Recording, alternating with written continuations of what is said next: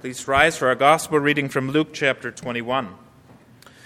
As some were talking about the temple, how it was decorated with beautiful stones and offerings, Jesus said, "These things that you see here, the days will come when there will not be one stone left on another.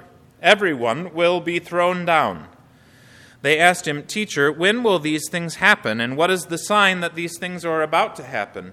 He said, "Watch out so that you are not deceived, for many will come in my name, saying, 'I am he,' and 'the time is near.' Do not follow them. Whenever you hear of wars and revolutions, do not be terrified, for these things must happen first, but the end will not be right then."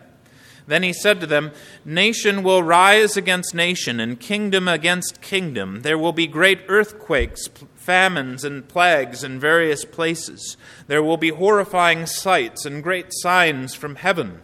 But before all these things, they will lay their hands on you and will persecute you, handing you over to synagogues and prisons, bringing you before kings and governors for my name's sake.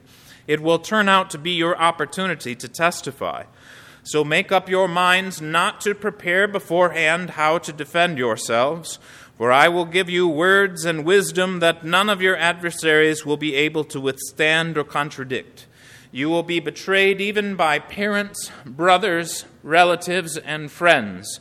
They will put some of you to death. You will be hated by all people for my name's sake, but not a hair of your head will perish. By patient endurance, you will gain your lives.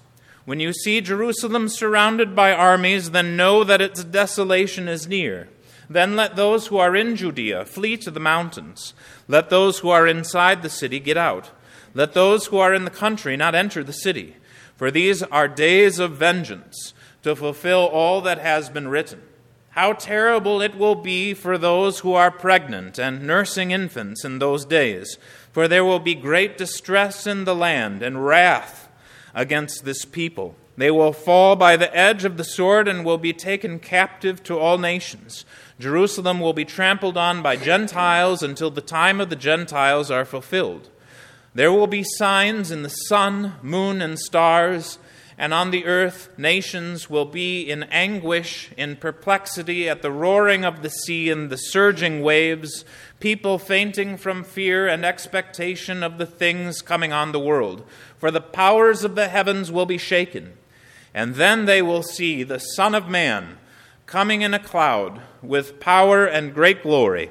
But when these things begin to happen, stand up and lift up your heads, because your redemption is near. O Lord, have mercy on us. Our gospel reading today is Jesus' prophecy about the destruction of Jerusalem and its temple. Jesus said these things about 40 years before that actually took place.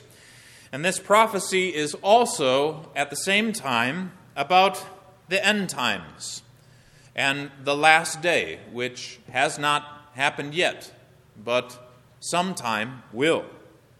At the end of our reading, Jesus says that he will come with great power and glory. What I would like to focus on today, then, is how we should prepare for the end times, according to what Jesus says in our reading. However, before we speak more positively about how we should be, it is helpful, I think, to point out two very common false beliefs about the end times. First of all, there are many Christians who do not believe that there will be any end times at all, or at least they never wish to talk about them. We confess in our creeds that Jesus sits at the right hand of God the Father Almighty, and from thence he will come to judge the living and the dead. You heard Jesus say that there will be signs and wonders in the sky and tribulations upon the earth. Peter says in his second epistle that the very elements will melt as they burn. For many people, these kinds of things are just too unusual. We want life to go on like it always has. It's unsettling to think that the existence of the universe could be so devastatingly altered. Plus, probably in the back of our mind, we think that it's just mythical make-believe anyway. You know those ancient people, they weren't too smart. If they knew what we know, they wouldn't have made such wild and improbable prophecies. This false belief is common among us Lutherans. We are pretty staid and steady people. We don't like to get too worked up about anything, and in general, that's a positive thing. The teaching in the Bible, though, is clear. If it's all right to disbelieve in the wrath of God at the end of days, then why should we believe anything in the Scriptures that we don't already like? The other false belief seems like it is almost the opposite. Instead of despising the end times, never talking of them, there is an obsession with end times things. And this is understandable. The signs and wonders are stupendous that are spoken about if you are willing to take them seriously, and it can be thrilling to know things that others don't know. I remember as a kid sometimes seeing on TV a man named Jack Van Impe and his wife Rexella. They would have a stack of newspapers on their TV set, and they would go from one to the next, citing Bible passage after Bible passage. Well, this news story is the fulfillment of this Bible study, and this news story is the fulfillment of this Bible passage. And the takeaway was always the same. The end is near, and there's going to be a widespread collapse. And there was always a kind of glee in the prospect of widespread collapse. The TV prophet was quite happy to tell you about it, and you can be happy too if you believe him, because then you can prepare accordingly. And how do you prepare accordingly? Well, make sure that you have food and water in the basement. Maybe these days you need to make sure that you've got some cryptocurrency. Be one of the smart ones so that you can ride out the end of days in style.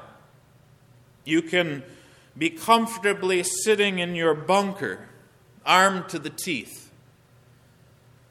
Although these folks seem to be highly believing because they only want to talk about these conspiracies and prophecies, they too are unbelieving and unprepared.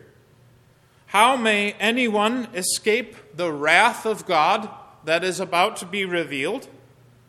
The true and infallible preparations are being baptized, feeding one's faith with the Word of God, receiving the Lord's Supper, praying, praising, and giving thanks. Repentant faith in Jesus, who has turned away God's wrath, is the only way to make it through any terrors or difficulties. As for what we should eat and drink or what we should wear, Jesus tells us that we should not worry about these things. Your heavenly Father knows that you have need of them. These two false beliefs look like they are practically opposites. Some Christians never think or speak of the end times, and other Christians never stop thinking or talking about the end times. Neither approach avails anything. Baptism is our spiritual ark. faith in Christ is the only preparation. Flesh and blood cannot see the kingdom of God, but only a new creation. And how do you become a new creation? You must be born again by the water and the Spirit. As we now turn to Jesus' words in our gospel reading, I would argue that this is what Jesus is saying as well. He wants us to guard our faith. He forthrightly says that terrors and convulsions are coming. How we are to be prepared, however, has to do with our faith and the confession of our faith. So that is what we will turn to now. Jesus' talk is begun by the disciples commenting on how massive and impressive the temple is. And the temple truly was a sight to behold. If anything seemed permanent, it was this temple. But Jesus said one stone would not be allowed to remain sitting upon another. Then the disciples asked Jesus to tell them more about that. And I'd like you to pay attention to how Jesus does not tell them to form militias or shadow governments. He doesn't tell them to make any kind of physical preparations. The wrath of God is coming, and there isn't anything anybody can do to stop that. Instead, Jesus wants to guard their faith. Jesus said, "Watch out so that you are not deceived." That's the big thing. Watch out so that you are not deceived, for many will come in my name, saying, "I am he," and the time is near. Do not follow them. Whenever you hear of wars and revolutions, do not be terrified, for these things must happen first, but the end will not be right then.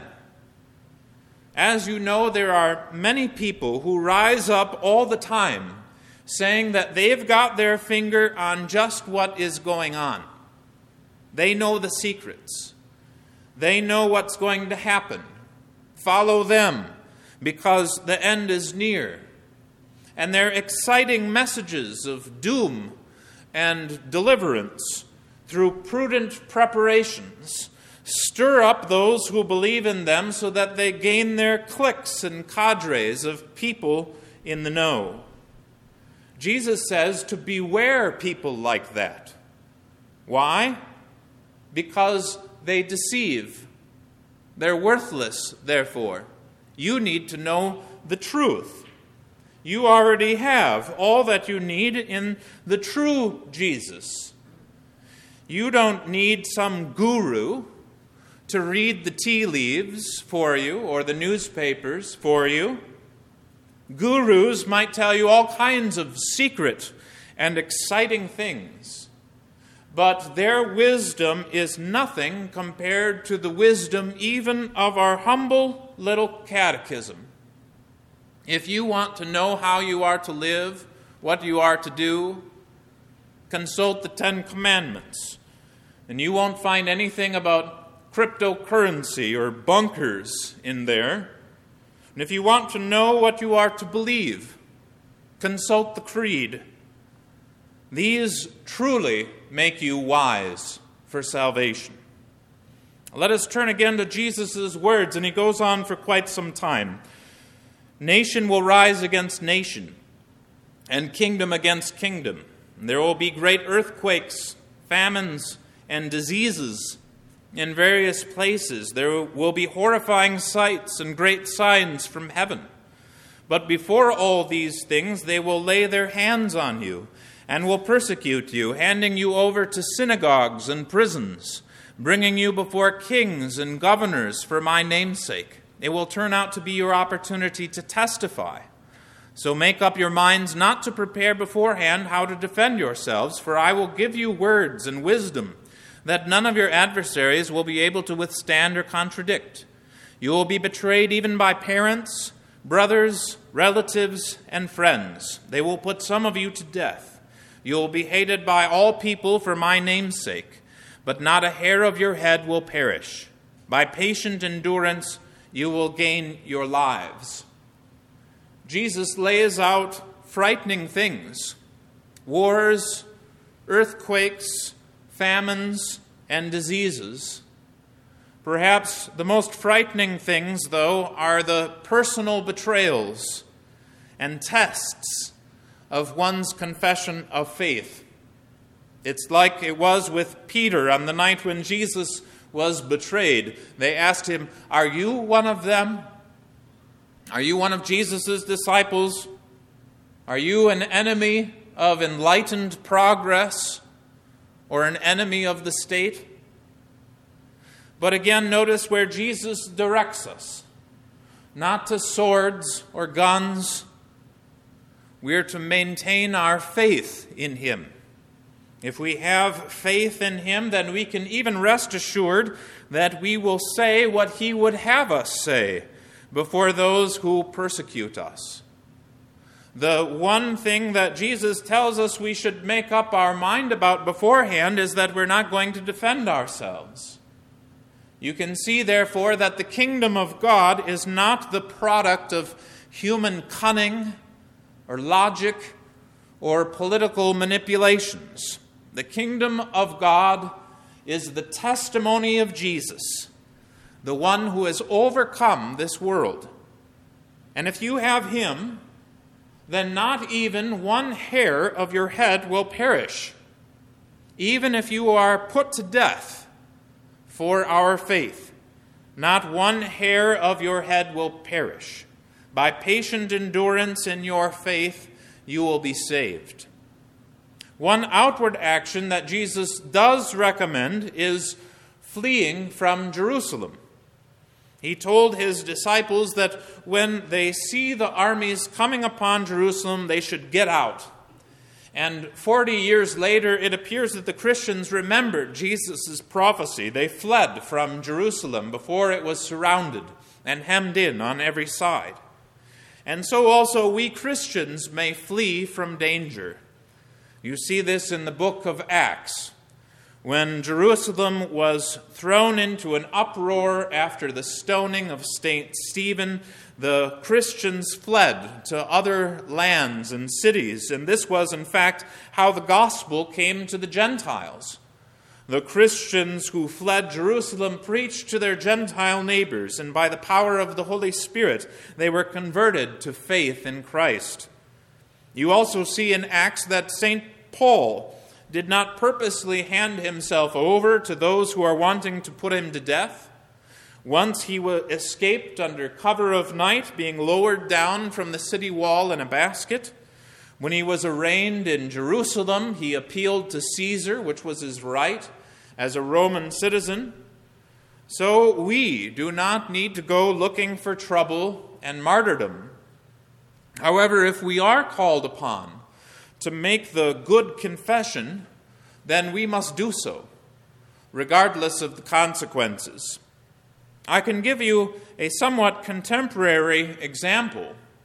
Years ago, a militant Islamic group called ISIS rose to power in the Middle East. They conquered portions of Syria and Iraq, and there are some towns in that area that have Christians in them. And when ISIS would come to a town, they would round up the people and ask them if they were Christians. And if they said that they were, their heads would be chopped off. They would do that even with Christian children. Now, if you were one of those Christians, you would need to continue to confess Christ, come what may. If you confessed Christ and your head was chopped off, ultimately not even a hair of your head would be harmed, for you will live again. It is not optional for us to confess Christ. If we deny him, we will be denied, as Scripture says. However, on the other hand, if you know that ISIS is heading toward your village, you do not need to stay there. You do not need to hand your children over to be slaughtered. You should try to go where you will be safe.